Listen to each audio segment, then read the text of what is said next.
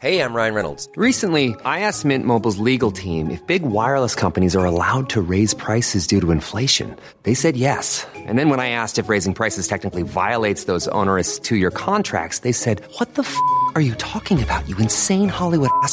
So to recap, we're cutting the price of Mint Unlimited from $30 a month to just $15 a month. Give it a try at mintmobile.com/switch. $45 up front for 3 months plus taxes and fees. Promo rate for new customers for limited time. Unlimited more than 40 gigabytes per month. Slows full terms at mintmobile.com. There's never been a faster or easier way to start your weight loss journey than with PlushCare. PlushCare accepts most insurance plans and gives you online access to board-certified physicians who can prescribe FDA-approved weight loss medications like Wegovy and Zepbound for those who qualify. Take charge of your health and speak with a board-certified physician about a weight loss plan that's right for you. Get started today at plushcare.com/weight loss. That's plushcare.com/weight loss. plushcare.com/weight loss. How you doing? Good morning. You're listening to The Arts House on Cork's 96 FM and C103. It's Elmarie Maw at the microphone with you until 10. Conor Talon's also here ready to go. About a week late on my forecast last week that the sun would be shining. Well, it is, at least as we're doing this, obviously from home again. COVID has been and gone. We're on the road to recovery, but still working from home for the moment. So sending our best get well wishes to everyone who's actually struggling through it right now. It wasn't easy. No. A couple of rough nights, to be fair. Let's just look forward. Looking forward, that's it. We're onwards, stronger for it. Onwards and upwards. In fact, great guests on the show for you later on today. We're going to be chatting with Cork girl Muireann O'Mahony, who is from Ballincollig but is now touring the world with Celtic Woman. We'll be celebrating brand new writing with Cork playwright Irene Kelleher, who's joining us about a brand new play which is opening in the Cork Arts Theatre this week, and celebrating the return of beautiful chamber music concerts on tour with the Vanburgh's Keith Pascoe shortly. And I've got two things coming from the Crawford Art Gallery this week, although their doors are closed.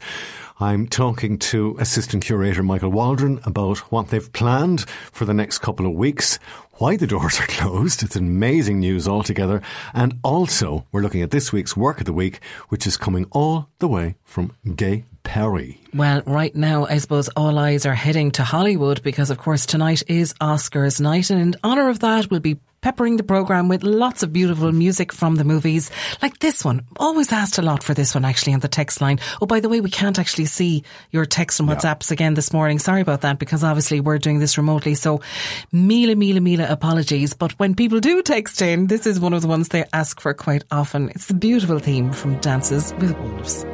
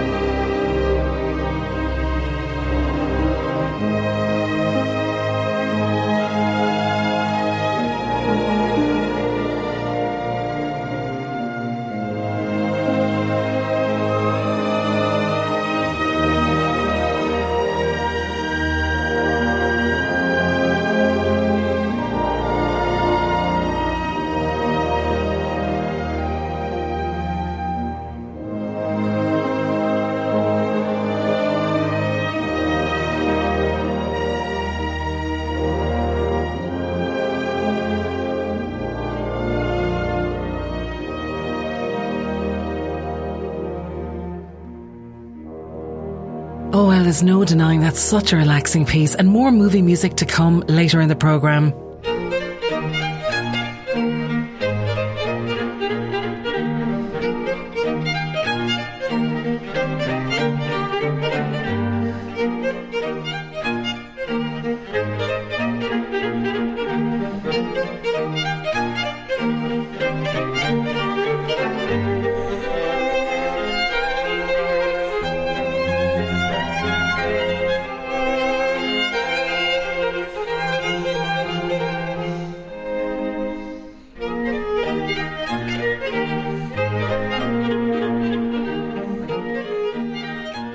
Now, how many of you made resolutions in lockdown that you were going to do more things for yourself? Well, here's a chamber music concert you might write into the diary for next weekend, as the Vanbrugh Quartet have 4 concerts next weekend to start the month of April. They've chosen 2 superb quintet pieces with gorgeous melodies to really satisfy all audiences. It'll give you that sense of peace and well-being you're after. And Emery had a chat with Vanbrugh violinist Keith Pascoe.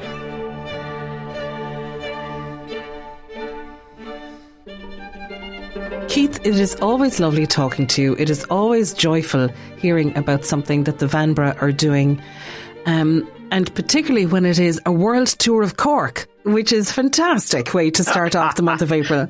A world tour of Cork. I love it. Hello, Elmarie. It's always a delight to talk to you also. Yeah, and we're doing a very compact tour. It seems to work very well, actually. At the weekend, Chris Marwood, who's a brilliant mind behind really the National String Quartet Foundation, he's found that it really works. It's an intensive weekend of us doing maybe 2 main concerts and 2 smaller concerts, and including young people in it, as well as some kind of educational aspect, which it's a great little sort of, as you say, a world tour of Cork.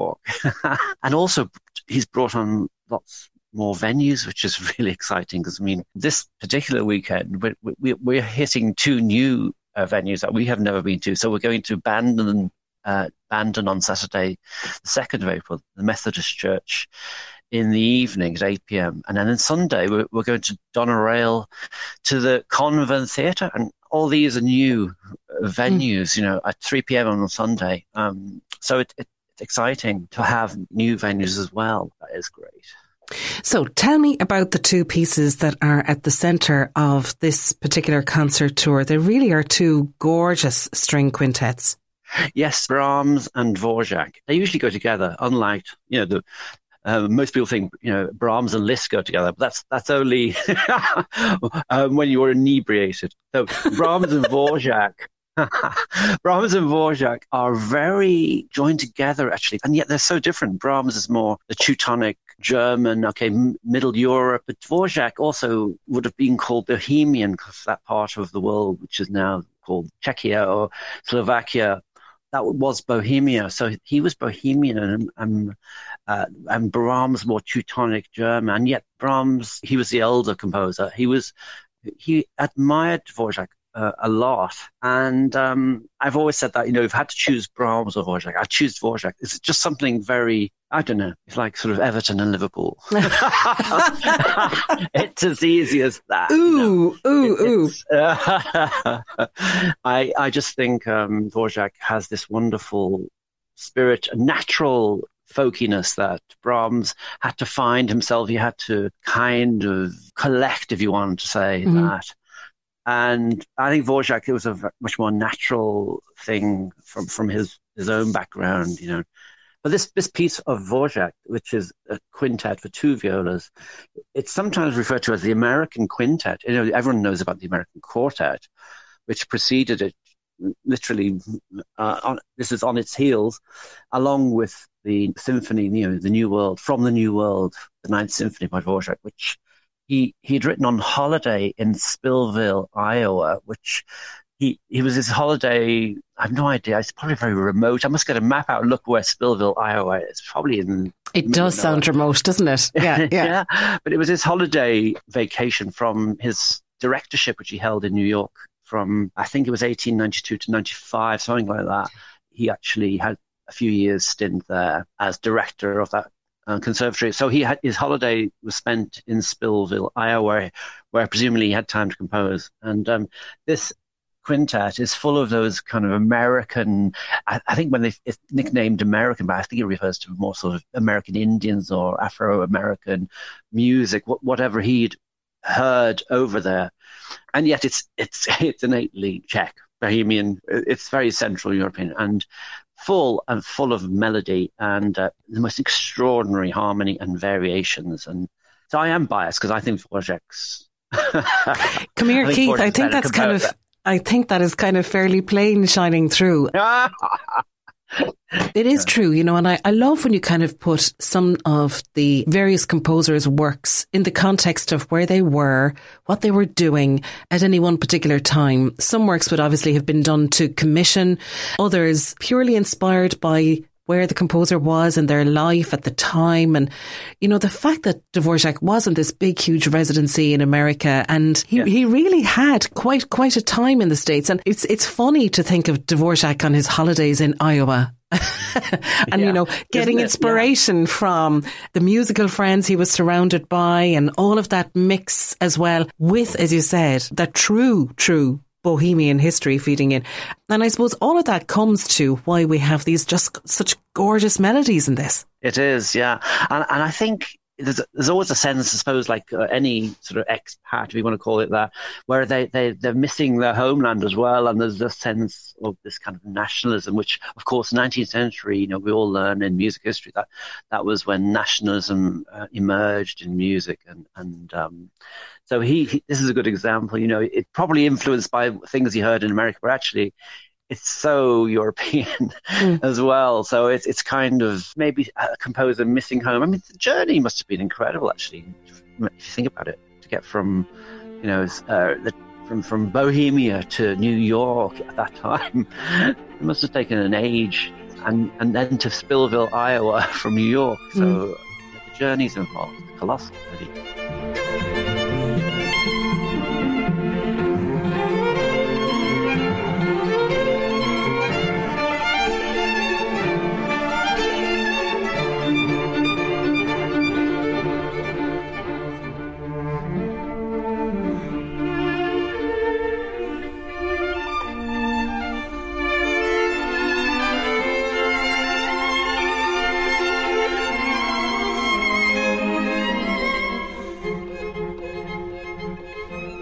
We're almost leaving Brahms by the wayside, the poor fella.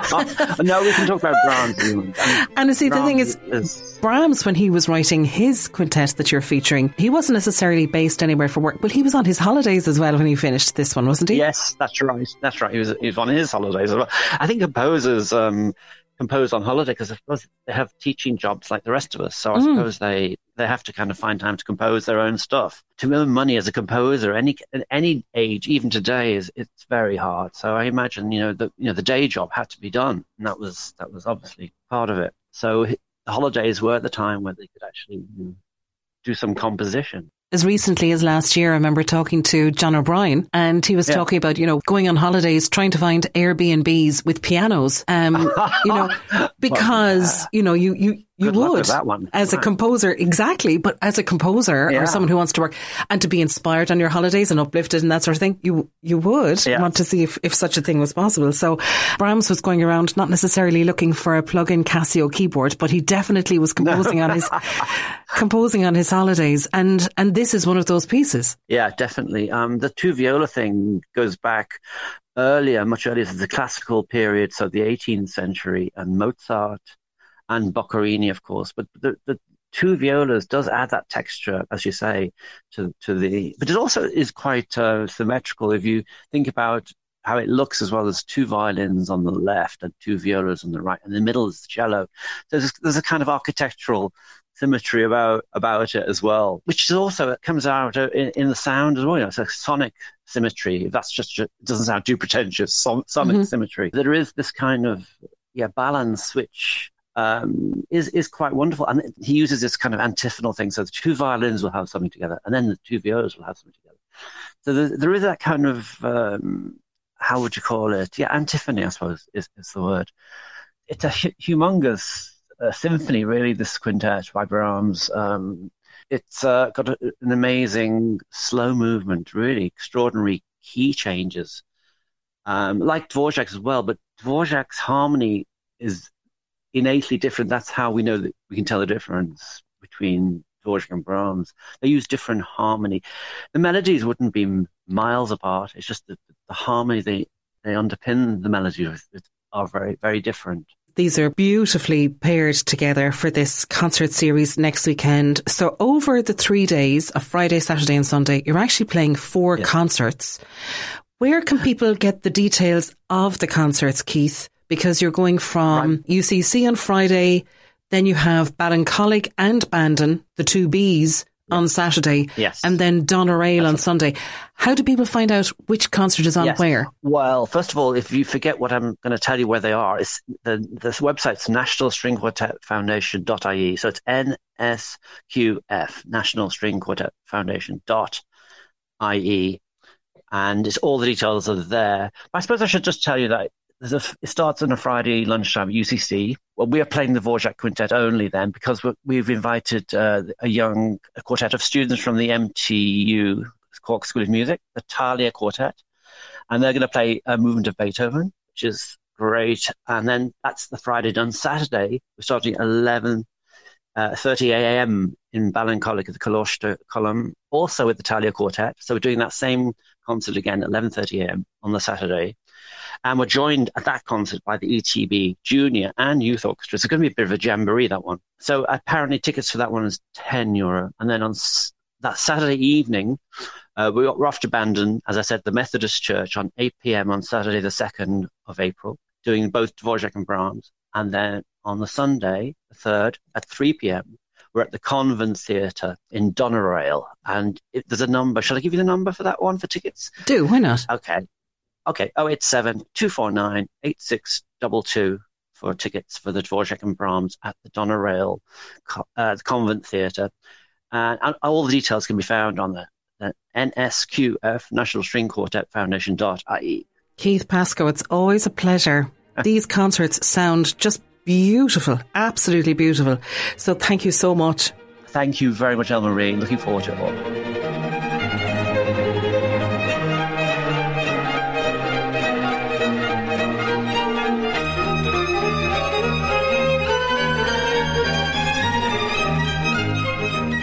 You can listen back to the podcast to get the phone number, or as Keith said, the website nsqf.ie.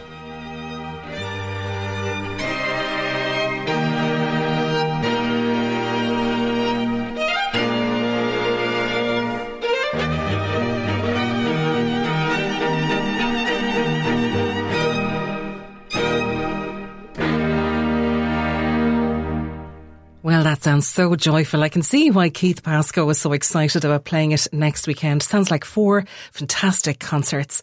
Now, our next movie music tribute this morning is a song written by Lee Harlan and Ned Washington for Walt Disney's 1940s adaptation of Pinocchio. The original version was sung by Cliff Edwards in the character of Jiminy Cricket, and it's heard over the opening credits and in the final scene of the film, and it won the 1940 Academy Award for Best Original Song, making it actually the first Disney song to win an Oscar. In the 1980s, it became the signature song of the Walt Disney Company, and its principal motif is still used at the beginning of many Disney films. So this morning, here's a gorgeous orchestral version of When You Wish Upon a Star.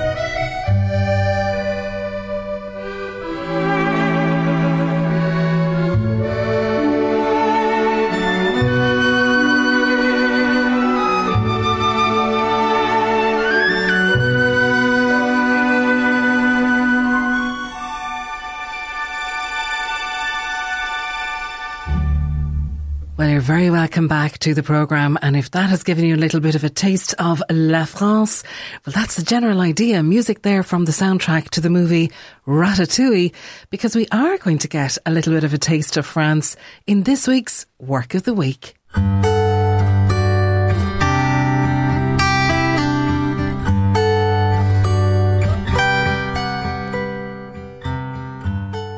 This week's Work of the Week is a street scene from Paris, circa 1930 by Yvonne Marriott.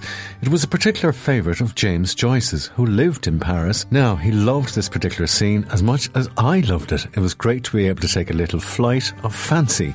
So I spoke to assistant curator Michael Waldron about the painting and also about some news about the gallery, which bodes well for the development of the gallery as one of Ireland's national art spaces.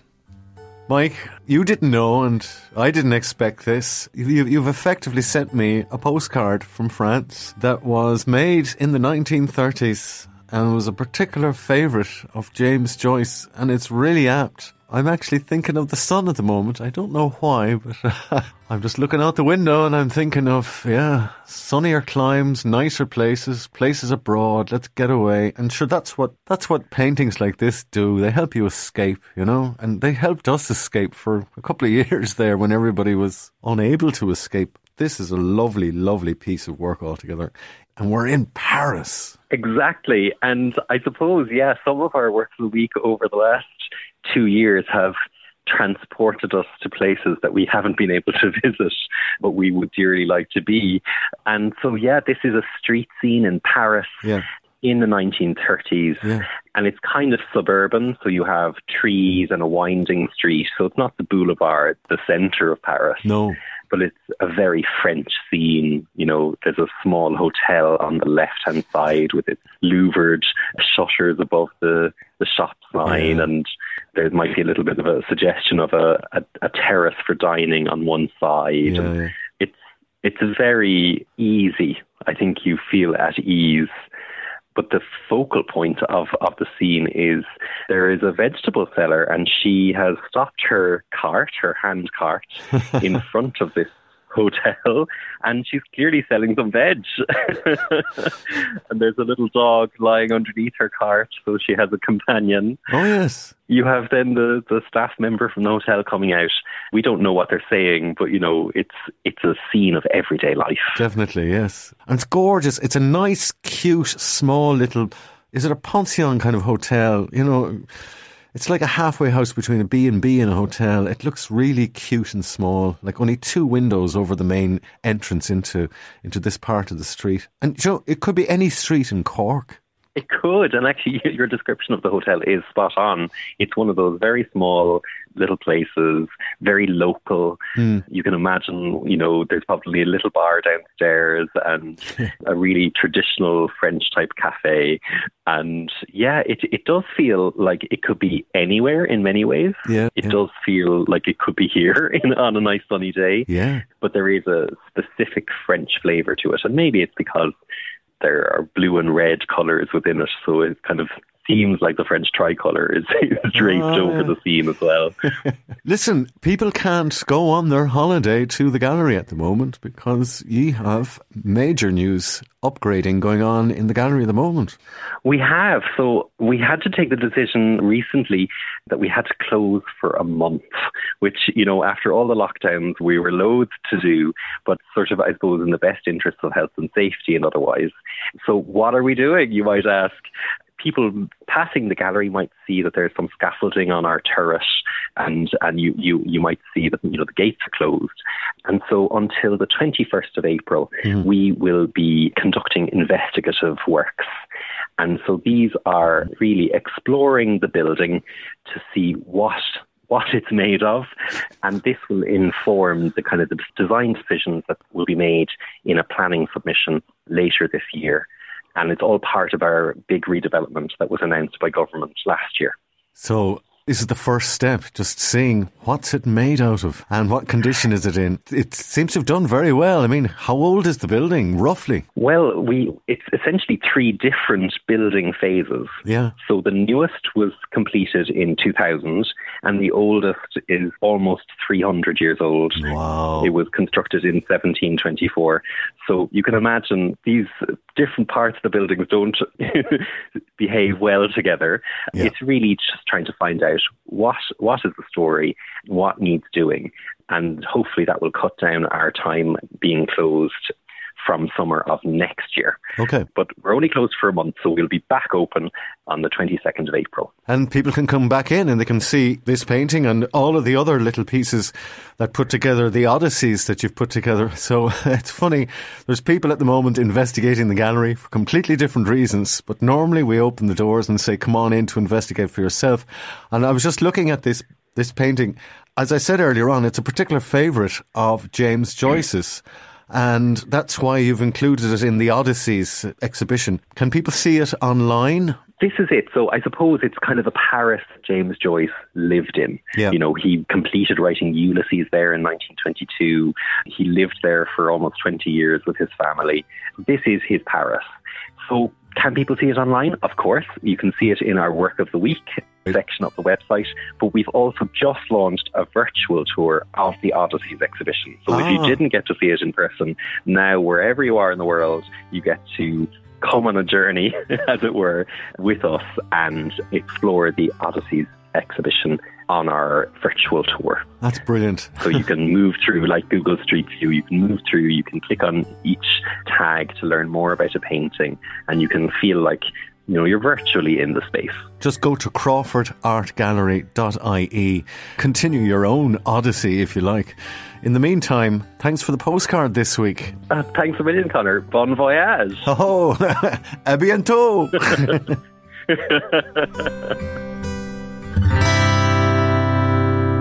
Well, seeing as Connor and Michael took us on a little journey there, how about going further afield, staying with Academy Award-winning soundtracks and nominations? This will take us a little bit further than France, actually. It's from the soundtrack to Around the World in 80 Days.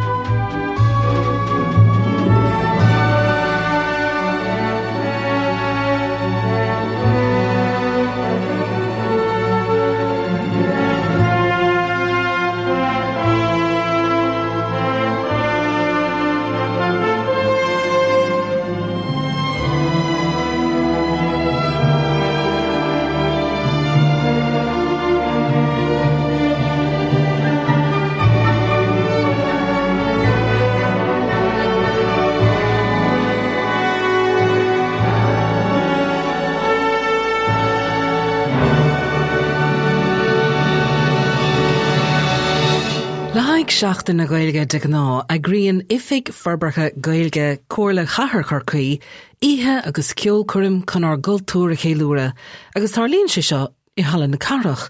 Im líana áfach agus an coga fásach ar siúil san Ucrain, thugraigh siad ihe speisialta agrú, ihe don Ukraine, a night for Ukraine. So be ceoltóirí agus áránaí den scud tacht ó gach áit dó ina measc Jimmy Crowley, Nellie Cronin, John Spillane, Karen Casey, mná na bíab siad Moira Ní Gráda, Rosaline O'Leary, Mary Mitchell Inglesby, Heather Clark agus Molly Ní Gráda, agus ceoltóirí ón Ukraine a bhfuil ina gcónaí an so I gcorcaigh freisin, mar jou Lacey Glody, Oksana Dobranos agus Nadia Yalova. Beg filiochtaun an ihe le Theo Dorgan, agus an baniciol an ihe ná, the Cayley All-Stars, agus beg dalti ó gailscoil riada agus gailscoil an gharta áling ag senim freisin an stáitse. So beg an target galéir ónithe a dulgadí Ori, sin the Association of Ukrainians in the Republic of Ireland, agus is on People's Republic of Cork a wine féidir leat na Ticéide a while. So if you'd like to go to that incredible concert for Ukraine in City Hall this Thursday night, then you have to go on to the People's Republic of Cork website to pick up the tickets. Beg an gig ag tosnú ag lahuirtar éis seacht, agus tá na Ticéide fáil galéir the €2 is fithe. On Sia Vigilene, People's Republic of Cork, sin PROC.ie. Mar a deran na seanach go Gaeilge, ní neart go chur le chéile, agus ar scá a chéile a bharan na daoine, so seo liv, seo linn.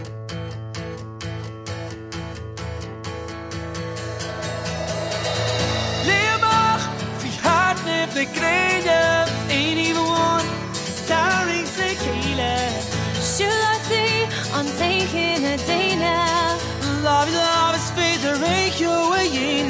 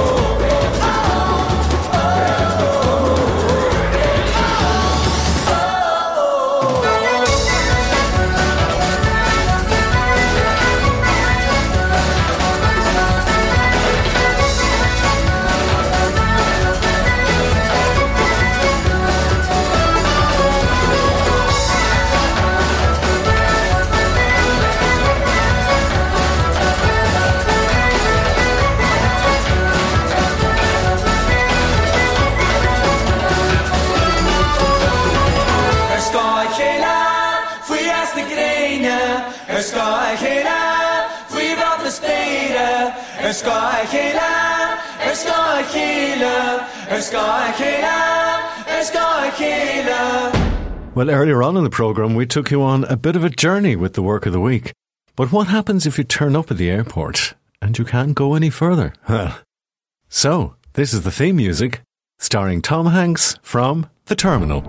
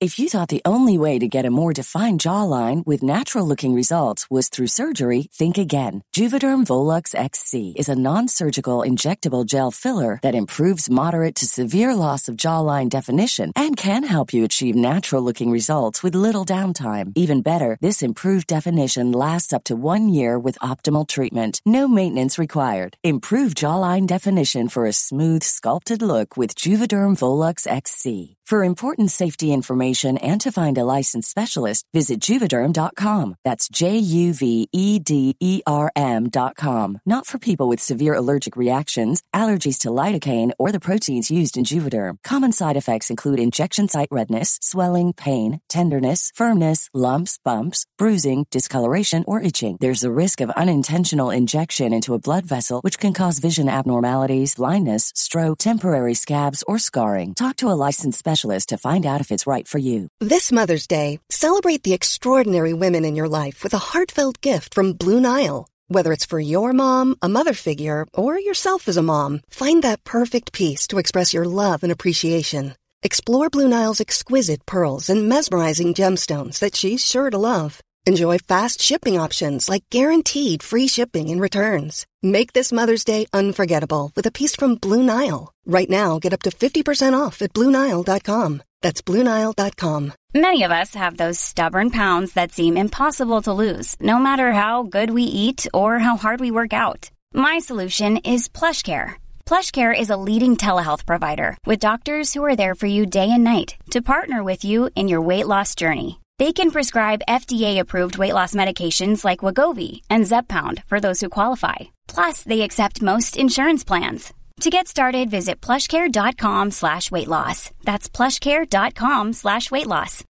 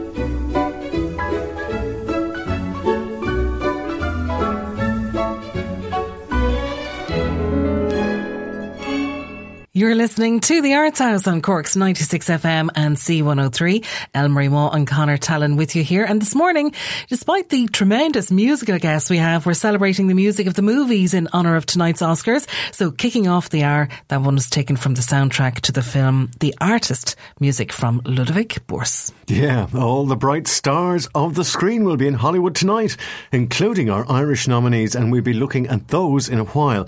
But our next guest this morning is a singer from Cork who's now touring the States as a member of one of the biggest shows in the world. Her name is Muireann O'Mahony. She's from Ballincollig and she's currently on tour with Celtic Woman. Elmarie had a chat with her during the week to find out how she's getting on with the tour and how she's coping with the enormity of being catapulted before some of the biggest audiences in the world. She said, "Oh man, you foolish man, that surely sounds like hell. You might be lord of half the world, you're not on me as well." Oh, she was. You're not just touring with a show, you're touring with one of the biggest shows in the world. You know, like Celtic Woman is this huge phenomenon.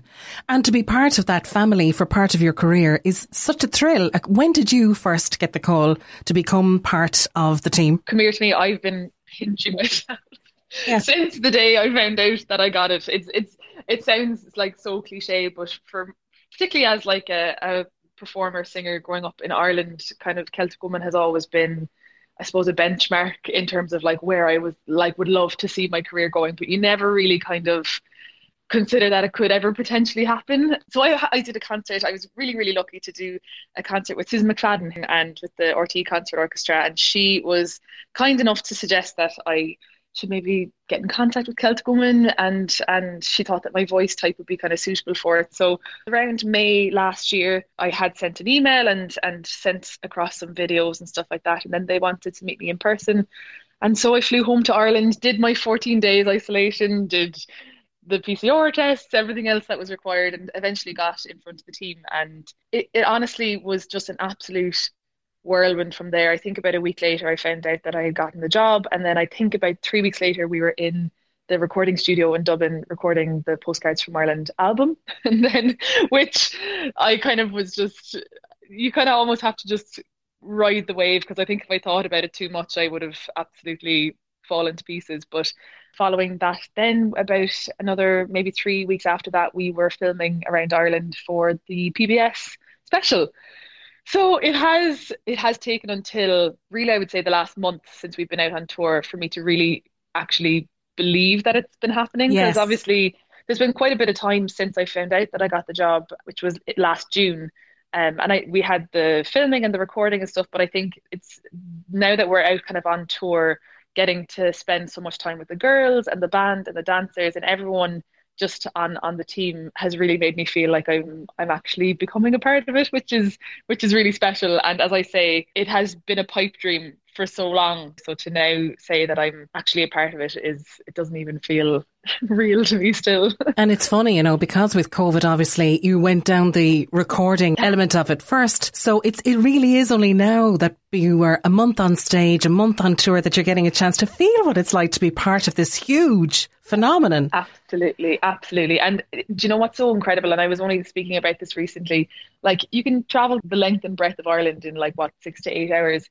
Yet there's such a huge connection to Ireland here in the US that I don't think I ever really considered before, like the reactions from the audiences. It's such a huge love for Ireland and Irish culture and music and art and everything like that. It's really, really beautiful to kind of even be a part of that. But people also make a very special connection with each singer and performer in Celtic Woman, don't they? I mean, I imagine, I know across America you have people who would have been devoted fans ever since the girls were first put together, and who for each group of girls or individuals who've come and joined have sort of adopted them into the Celtic Woman family and all that sort of thing. So what's that like to be inside that now? It's quite, I think initially when I joined the group I was really overwhelmed by it, because it's just not something you kind of ever really consider. But the fan base for Celtic Woman, as you say, is so long-standing, and we have one of the original members with us now, Chloe Agnew, so she's back with us touring now, and there's people who are coming to the show who are kind of, we have some of the shows we have meet and greets beforehand, and some people are coming to her saying, I've been following you since you were 14. And so to kind of be part of that like lineage now is again something that I don't think I've fully considered, but particularly the super fans of Celtic Woman have really just like been so incredible and lovely and really welcoming as well. And it is like a lot of the fan bases have created almost like a little camaraderie and family amongst themselves as well, which is really beautiful. But you're so right. It's kind of the whole kind of ethos I think behind Celtic Woman is that each of the women have their own kind of individual persona and their kind of individuality that they kind of bring to the group. So to kind of like be able to do that and have kind of some bit of artistic license there as well is really special. And I just hope that people receive me as well as all of the rest. But as I say, everyone from the fan bases have just been so welcoming and really the support has been incredible. Now, before we carry on talking about touring in the States and filming around Ireland, for people who don't actually know you, Muireann, tell us a little bit about your journey from, I don't know, the stages of Feis Matthew to the stages of the States. What did you do? Yeah, very much the stages of Feis Matthew, very on the nose there. So I suppose I was born and raised in Cork in Ballincollig and went to Coláiste Cullen, where I had some fantastic music teachers there and was always just very kind of music orientated and huge affiliation with kind of musical theatre. And then I started studying classical singing with the incredible Mary Hegarty in School of Music, where I did my BMus degree. And then following that, I suppose I just really fell in love with musical theatre kind of along the way. And I kind of said to myself, look, if I don't take this chance and see an audition for some colleges in London, I just kind of wanted to see if it was even, within the realms of possibility. Yeah. So I kind of said to myself, look, I'll go for it and see. Never really thinking that I'd actually get in anywhere. But so I auditioned for some colleges and I got accepted, and I ended up going to the Royal Academy of Music in London, where I did a master's in musical theatre. And I think it wasn't really until then that I kind of was like, okay, I'm committing myself to the grind, and it very much is a grind of pursuing performing and singing. And so I've been graduated from there 5 years now, and I've just been so fortunate to be working between the UK and Ireland. Just met some fantastic people along the way who really kind of guided me along the way as well, and did some shows in the Cork Opera House as well. And eventually I was recommended to do by fantastic John O'Brien as well, who I always thank. And like I say, himself and Mary Hegarty and so many of these like Cork great mentors and teachers have just played such a huge part in my journey. And I ended up working with the RTE Concert Orchestra. And I think from there, that was kind of a pivotal moment for me, where I got to kind of, I suppose, step into that world of, working with an orchestra and kind of really considering myself as, a singer as such, because I had obviously done my training a lot then as well in straight acting. And it was kind of like a juggle between the two kind of professions. But once I started doing that concert work, I think I really started to kind of find my feet. And I have to say, I love the fact that you gave everyone a shout out from Coláiste Cullen onwards. I mean, I know, you're lucky. You are right. Schools like Coláiste Cullen in Ballincollig have a fantastic history and tradition of school musicals. And I know places like Presentation in Ballyphehane, also a huge musical school. I know the Convent in Bandon, again, another school that does huge school musicals, and out of which careers have been born. But then, of course, obviously, Mary Hegarty, my God, she is so proud of you, isn't she? Is it one of your teachers and mentors, and a champion of your career. But what tickled me there as you were talking was that even though you had done all of this and done all your training and gone to London and qualified and came out, that it was only just then. I mean, it really is a huge kind of psychological journey, isn't it, as well, to say, okay, this is 100%. It. I am committing to the endless auditions. Yeah. This is it now. Am I glad that whatever work you did with John O'Brien and everything made you consider that this definitely was the path to stick with? I mean, like, look at the sort of life experiences and everything like that you're having now. Having said that, I suppose, again, this particular tour in America, is it a bit more constrained than you would ordinarily be with kind of COVID restrictions? Because I imagine being on a tour like that now, going from state to state and performance to performance, that you would have some downtime in between during which you would ordinarily hope to be able to do a bit of sightseeing and travelling. And is there room for that now, or do you kind of still have to sort of semi-cocoon in order to keep the show on the road? I think it is a little bit more constrained than we ideally would love it to be. To be honest with you, our schedule is so hectic and full on that I think even if there were no restrictions, I don't know if we would have had a huge amount of time to do much anyway. We're kind of on a 6 shows a week schedule. And so by the time Monday rolls around, which is our only day off, we're kind of a little bit like, if I leave the hotel room, I'll be lucky today. But we're taking every precaution possible. We just feel absolutely haunted to even be a month into the tour now. And thankfully, I'm touching wood as I say this, there has been no casualties, but we're testing every second day. Everyone's masked. We're bubbling kind of amongst ourselves. And you just got to. Yeah, I suppose it goes along with any professional performance job at the moment, doesn't it? You know, every single show depends on every single individual, and it is kind of that way. We all know what it's like to be out of work for the best part of 2 and a bit years. So we're kind of like, whatever you need me to do, I will do it, and we will be fine. Now, before you went off, you did mention, of course, filming and recording. And filming for, a PBS special to be broadcast all across the States is a huge, huge thing. Tell me what that was like, because again, it was probably a surreal feeling for you to be, walking around and singing. But I saw one or two of the videos of it, and, you have your beautiful concert dresses, and I'd say your wardrobes are unreal. What was it like doing those kind of, Oh, it's another thing that I actually, maybe it'll take even another couple of years for me to look back on and kind of even be like, oh my God, that was amazing. Because I can't tell you. So it was about 3 weeks, maybe even a month after I found out I got the job. I was in the recording studio in Dublin. Me never having set foot in a recording studio in my life, I was like, what is going on? Just even seeing kind of like a sound desk and seeing the recording studio just is only something that I myself would have seen on like TV or something like that. So that for one was just insane. And it was honestly the most enjoyable experience. I was terrified going in, but the minute I was in there and the team that was around us, just so supportive, and just being able to kind of get back doing what we love. I was surprised at how, I suppose, comfortable and how kind of I just really fell into it and embraced it. But I think it genuinely was because I was just so grateful to be back doing what I love doing. But and recording singing is such, it's even more of a pressure nearly than a live concert in some respects, because you're trying to get everything perfect, and any sort of that breath in between beats that happens in a live performance, there's no room for that in a recording. Like, so were you all in individual booths, or were you allowed to go together with screens between ye? This is something that we were like really proud of, I think, is that all of this was still essentially done in a lockdown period. So we actually had to record all of our vocals individually. So I didn't actually really meet the girl.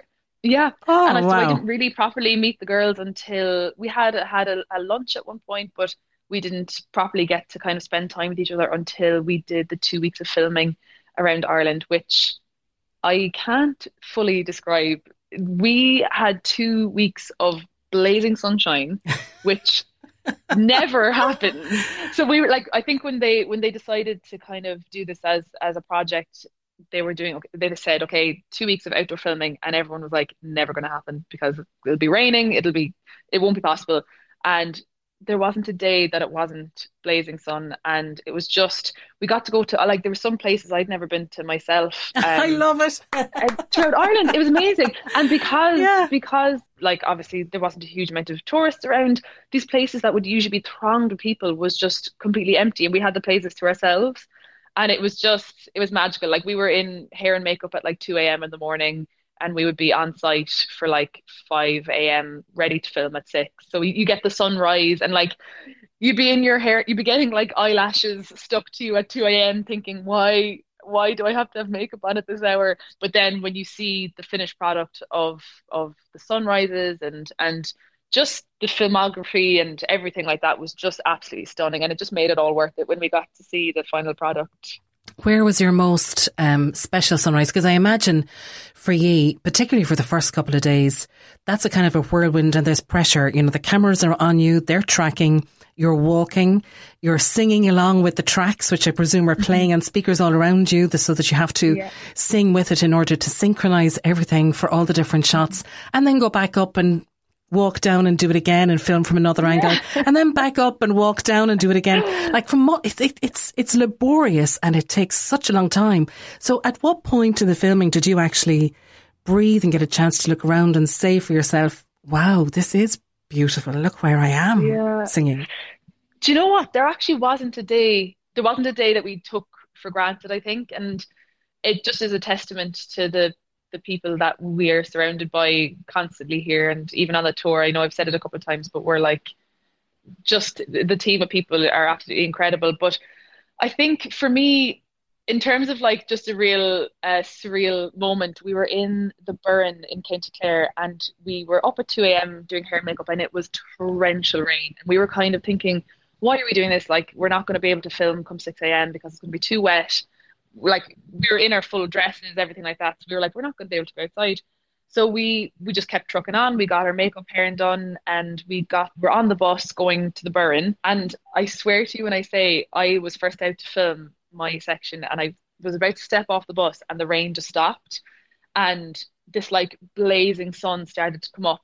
And because all of the, you know, it's like really kind of like galactic kind of stone structures around the Burren, and which were all covered in rainwater, so it was like reflecting the sun. And it was just really kind of like someone was looking down on us that morning, because it was torrential rain, and the second we went to start filming, it just stopped and this like amazing sun came up, and it was just, I think it actually added to the overall effect of the shooting for that. It was Misha Era, I think we were recording at that time. Golden. Yeah, it was fab. Stunning. It was literally a golden hour, like. Exactly. Like, speaking of, you know, Misha Era, I know as a quartet, you sing and play different songs together, other songs where each of you takes a lead, and you have others then where you sing solo. So do you have a choice about that, or do you fall into a programme that's already devised? What are you singing solo and what are you loving? Yeah, I think there's some long-standing pieces from Celtic Woman, so like The Voice, Dulaman, like there's some songs that will always be a part of the show, and I came in replacement of the incredible Mairead Carlin, who would have sung Dulaman in previous shows. So in some ways you're kind of handed down the songs, which is actually kind of beautiful, because it's almost like you're kind of taking the torch on from the last person. But in terms of the new album, we were given these songs, my solo being Down by the Sally Gardens. But in terms of the artistic license, then it kind of really was a fantastically kind of collaborative experience, which is so gorgeous to kind of have that input on songs that, I mean, I think I learned Down by the Sally Gardens on the tin whistle when I was in like second class or something. So it was kind of like a full circle moment. In what school? Where'd you go to school? I went to Gael School of Riordan in Ballincollig again. Mahu. So, but isn't that lovely? That's lovely that you have that kind of sense still of personal creativity and fulfillment and autonomy, rather than simply being that you have to complete the song in this style and sing it that way, that you were allowed as a performer in your own right to bring yourself and bring your own interpretation as well within this massive show, which is really lovely, I think. Yeah, and I think that kind of is what makes Celtic Woman so special. And as I kind of touched on it there, is kind of the individuality of each person, like each of the singers, each of the dancers, the band members have kind of, everyone has their own kind of persona within the show, which kind of I think makes it really just varied and kind of an exciting performance experience. Where are you right now, and where is next on the tour schedule? You're lucky you asked me today, because it was a few days back along where I was like, I don't know where I am today. But we're in Philadelphia at the moment. So we started in Florida, kind of made our way up through like North Carolina into New Jersey, New York, and we have come back down kind of through Virginia, and we're heading onwards to Massachusetts tomorrow. And how long is the tour ahead? So we are out until the beginning of June, and then we have about a 2 months break. Then we have some shows in Derry actually, and also in the INEC in Killarney in August time. So that'll be the Postcards from Ireland show as well that we're kind of just and it's the first time actually Celtic Woman have performed in Ireland in a long time, so it's really exciting to get back there. And exciting for all your friends and your family and everything like that to be able to see the show in Ireland and not just have to buy tickets to go and see you in Boston or wherever. Yeah, no, it actually is. It's really, really special. And I even have friends coming from the UK and of course friends from school now who are kind of all organising to go to the one in INEC, which is, you're so right. If that hadn't been happening, I'm not sure would they have had a chance to see it. So I'm really, really looking forward to those. Maureen, it's just so thrilling to see your success and the joy that you're taking in it all. It really is fantastic. And I hope you just have the most wonderful, wonderful remainder of the tour. Continued success to you, and we'll be following along every inch of the way. Thank you so much, Anne-Marie. It's been such a pleasure to chat and so lovely to actually reminisce on so much of it. I think it's been like I'm barely even thinking about putting one foot in front of the other at the moment. So to actually get a chance to actually reflect on it and even think about how we came to be here in the first place is just lovely to do. Mind yourself, Maureen. Take care. Take care. Lovely to chat. She said, as long as there's no price on love, I'll stay. And you wouldn't want me any other way.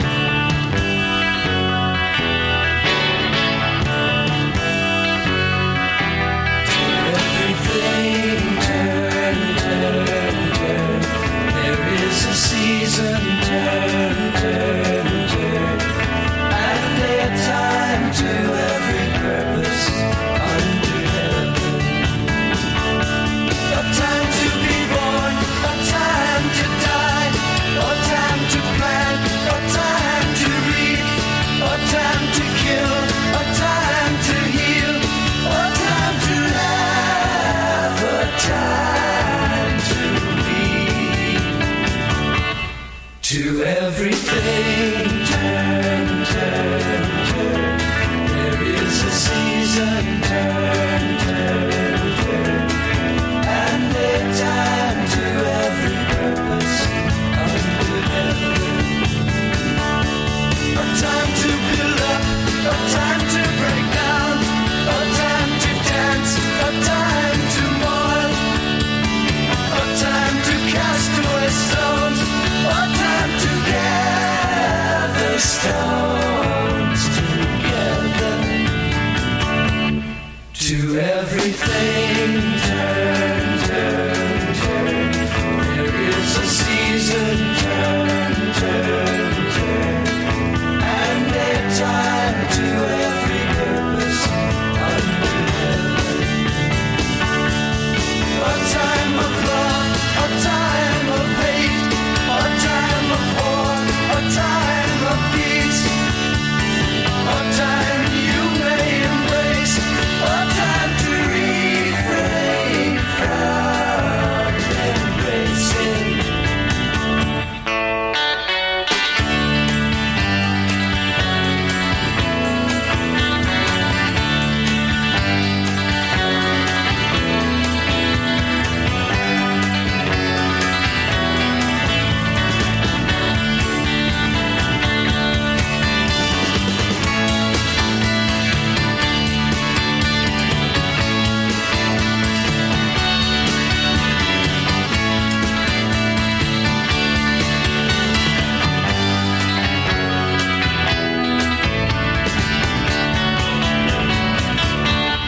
To everything, turn, turn, turn. There is a season, turn, turn, turn. And a time to every purpose under heaven. A time to gain, a time to lose, a time to rend, a time to sow, a time for love, a time for hate, a time for peace. I swear it's not too late. Taken from what will always be one of the best compilation soundtracks ever assembled for a movie, I guess, the quintessential sound of an era for the 60s. That comes from the soundtrack to Forrest Gump, and it is The Byrds. It's Turn Turn.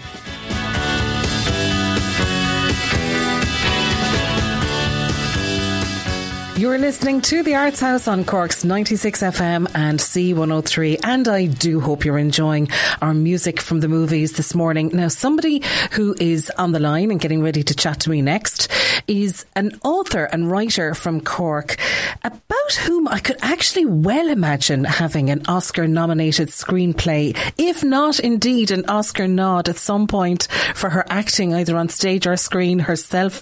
I'm so thrilled to be talking to Irene Kelleher this morning. Good morning. Good morning. My God, that was the best introduction of my life. I know. You can have that one for free now, Irene. Get an Oscar nomination for that introduction. Brilliant. Thanks, Elmarie. Well, you are one of those women that I just think is a phenomenon. Like, you are one of the kind of multiple, triple threat, quadruple threats, whatever kind of threat you can nod out there. It's gas. And, you know, I've spoken to you so often about different plays you've been acting in. We've talked before about the plays that you have had published. You have had, I suppose, really, and this is an awfully clumsy segue, the biggest production of your life this year since we spoke last. So congratulations on the birth of your little baby girl. Thanks so much, Elmarie. Yeah, Marie was 15 weeks yesterday now. So I was saying to someone yesterday, it's like... It feels like so long since the day of her birth, but then the weeks have just flown by. So we're obviously kept very busy, but it's absolutely wonderful. So yeah, all is going good. Thank God so far. Well, we spoke during lockdown at various times, and I was telling you back then I loved the photos and Twitter pictures and that kind of stuff from yourself and Dennis working away at home in the office. And obviously, while you were doing that, one of the things you were working on, besides cooking up a dote of a baby daughter, was this play called Wake. I'm laughing now because my side of the office now has become the nursery, but we'll get the full office back again. Yes, so one of the plays was Wake, and Wake actually started as a radio play because I was meant to be doing a show in the Cork Midsummer last June 2021, but it couldn't go ahead because of COVID restrictions, and it wasn't a play that would have been suitable to go online. So I decided to write a kind of a short radio play, and Wake was put on with two other radio plays written by Katie Holly, and the three plays went under the name Three-Piece Suite. So Wake, I think, was about 30 or 35 minutes, and it's kind of a short comedy. So it started off as a radio play, which is interesting because I suppose with Mary and Me, I had the experience of adapting a play that was written for stage for radio, but with Wake it had its beginnings as a radio play, and we recorded it in Cormac O'Connor's studio in the Maple Rooms, and there was other actors involved. So Laura O'Mahony did a voice, John McCarthy, Katie Holly, I think Cormac himself might have done a line or two of the priest. So that's kind of was its origins. I remember at the time seeing photos of you all gathered for the recording, and they were just amazing. I loved it. It was like a band picture or something. Yeah, what a happy troop. Yeah, it was great. So then I suppose it went on in the Midsummer, and all went very well. And then I was working a lot with Jeff Gould, director and dramaturg, and obviously runs the Fit Up festivals as well. And Jeff is dramaturg on another play I'm working on, but he ran a radio festival last year instead of doing the North Cork Fit Up because COVID numbers were very high.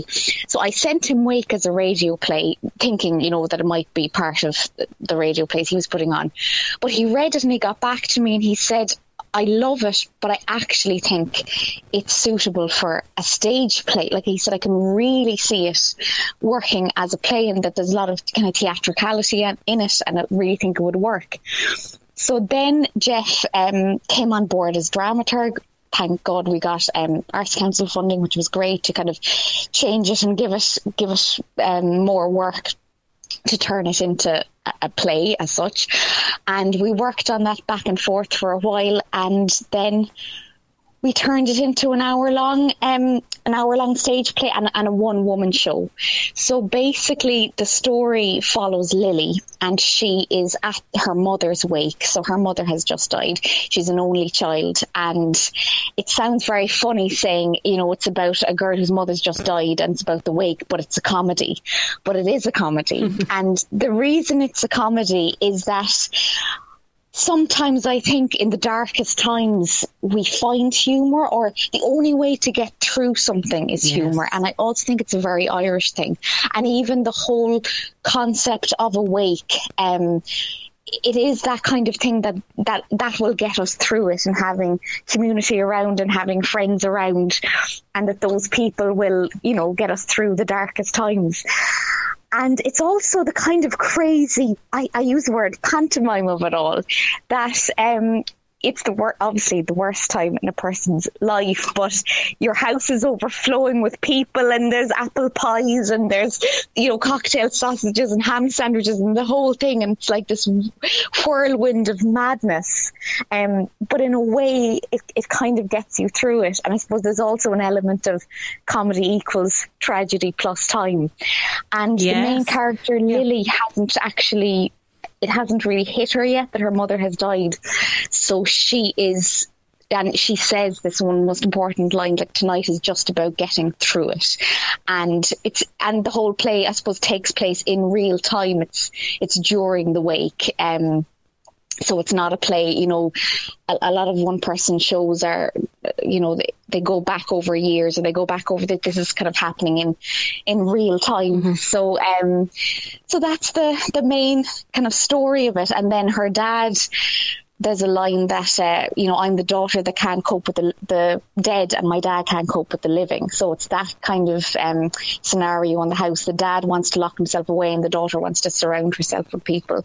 And the mother was kind of the glue that held them together. And the kind of question is now that they feel that they're kind of both at sea, and how are they going to communicate?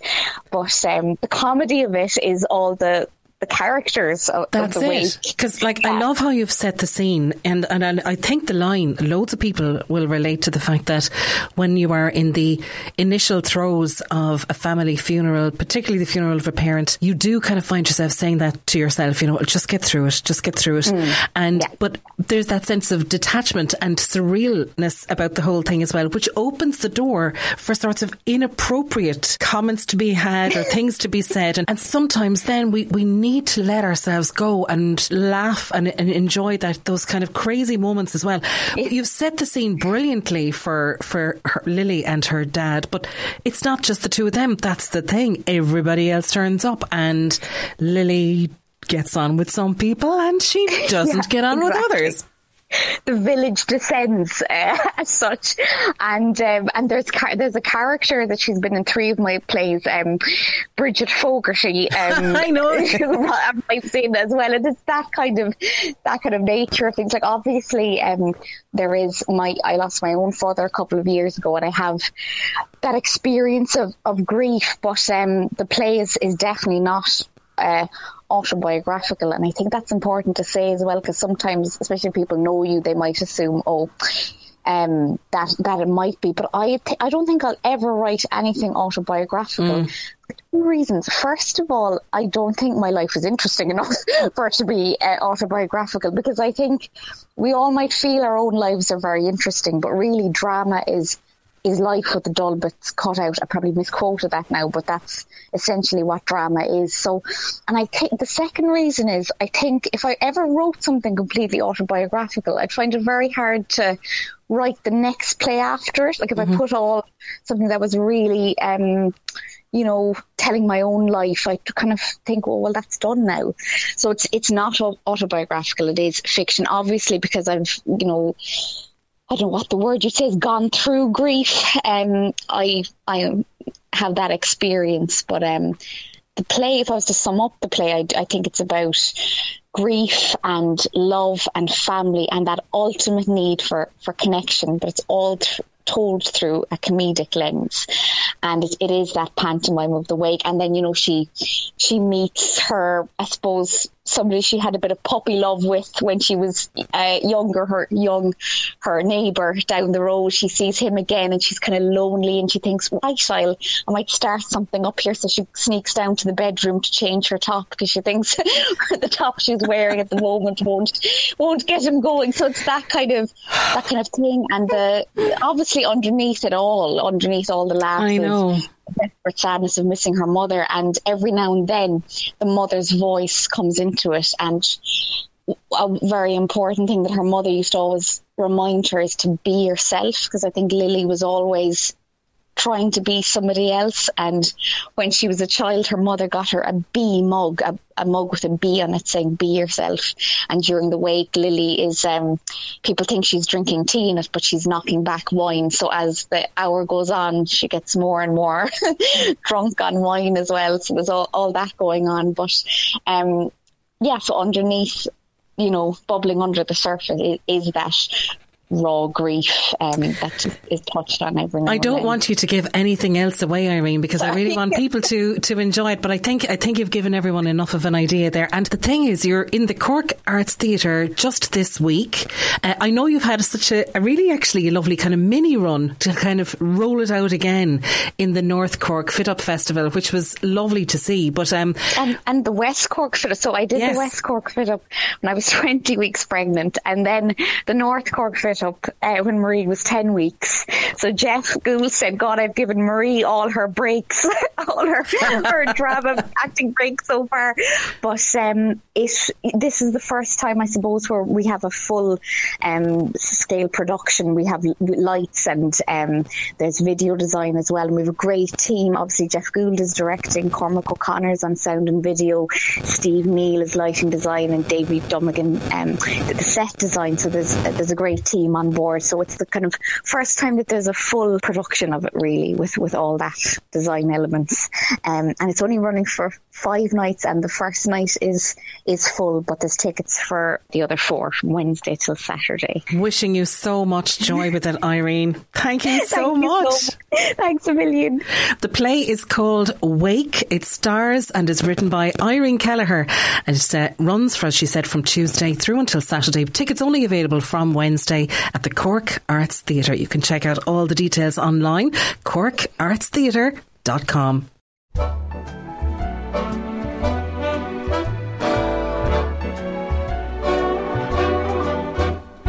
Styles keep a-changing, the world's rearranging, but Edna, you're timeless to me. Hemlines are shorter, a beer costs a quarter, but time cannot take what comes free. You're like a stinky old cheese, babe, just getting riper with age. You're like a fatal disease, babe, but there's no cure, so let this fever rage. Some folks can't stand it, say time is a bandit, but I take the opposite view. 'Cause when I need a lift, time brings a gift, another day with you. A twist or a waltz, it's all the same schmaltz with just a change in the scenery. You'll never be old hat, that's that. You're timeless to me. Oh, Wilbur, all of you. Feds keep a-fading, Castro's invading, but Wilbur, you're timeless to me. Hairdos are higher, mine feels like barbed wire, but you say I'm chic as can be. You're like a rare vintage ripple, a vintage they'll never forget. So pour me a teeny weeny triple, and we can toast that we ain't dead yet. I can't stop eating, your hairline's receding, and soon you'll have nothing at all. So you'll wear a wig while I roast a pig. Hey, pass that Geritol. Glenn Miller had brass, the chubby checkers a gas, but they all pass eventually. You'll never be passé, hip hooray, you're timeless to me.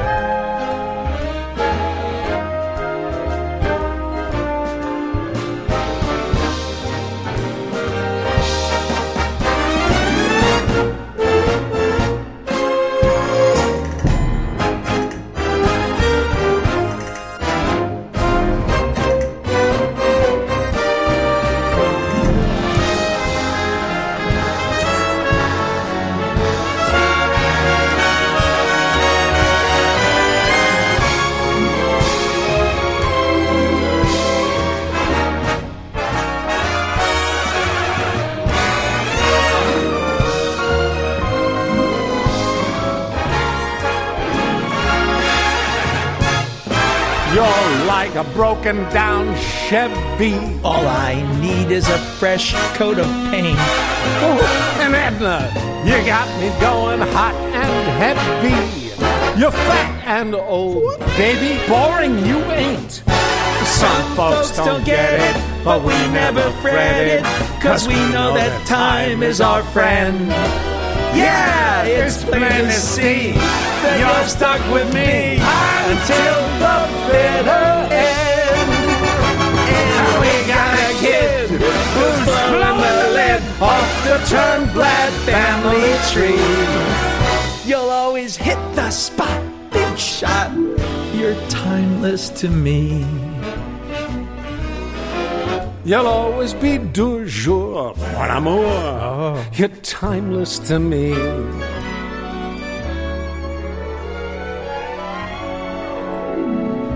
You'll always be first string. Ring a ding ding. You're timeless to me. You're timeless to me. You're timeless to me. You're timeless to me.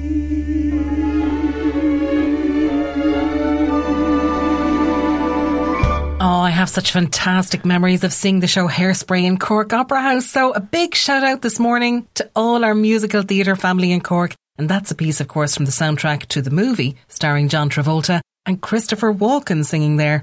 Now, tonight's Oscars are still a little unpredictable as within the last few days, a few guests like Kenneth Branagh and Ciarán Hinds have tested COVID positive. So right up until the last minute, there is no sure way of knowing who'll be going down the red carpet. And I'm really disappointed, especially for Ciarán Hinds. It's his first nomination. It would have been his first chance to be there, which is such a pity. Yeah, but it's great to see Jessie Buckley getting the recognition. She's nominated in a role for The Lost Daughter. And yeah, we're just so excited for her. Absolutely. And Van Morrison has been nominated for his song written for the soundtrack for Branagh's movie Belfast. The song is called Down to Joy. And here it is.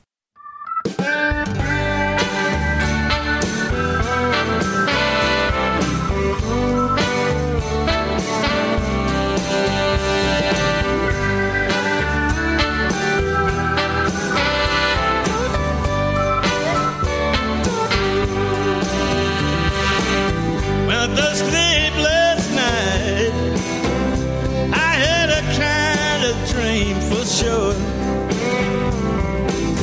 When I woke up in the morning, felt like I was coming down to joy. What did I see? What did I hear? When I was coming down, had a brand new story, but I was coming down to joy.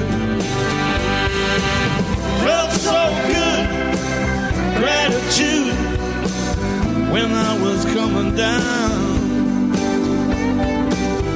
Something quite profound. Then I cried out loud. I had a brand new story. I was coming down to joy. She was standing there before me when I was coming down, down, down, down.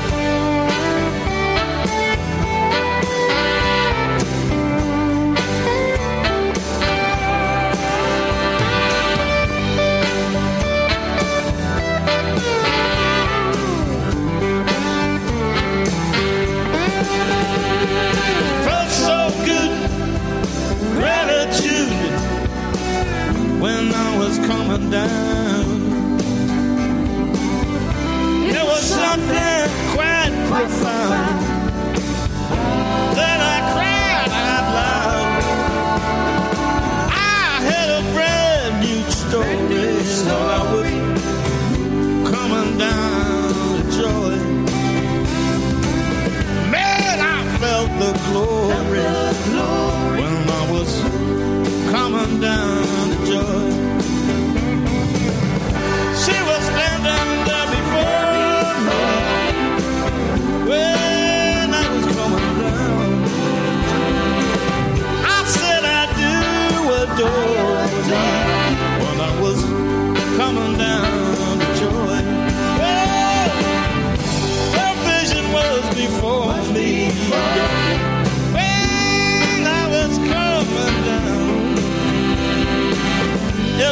just around the corner. When I was coming down the Jordan. Coming down the Jordan. Coming down the Jordan. Coming down to Jordan. Coming down to Jordan.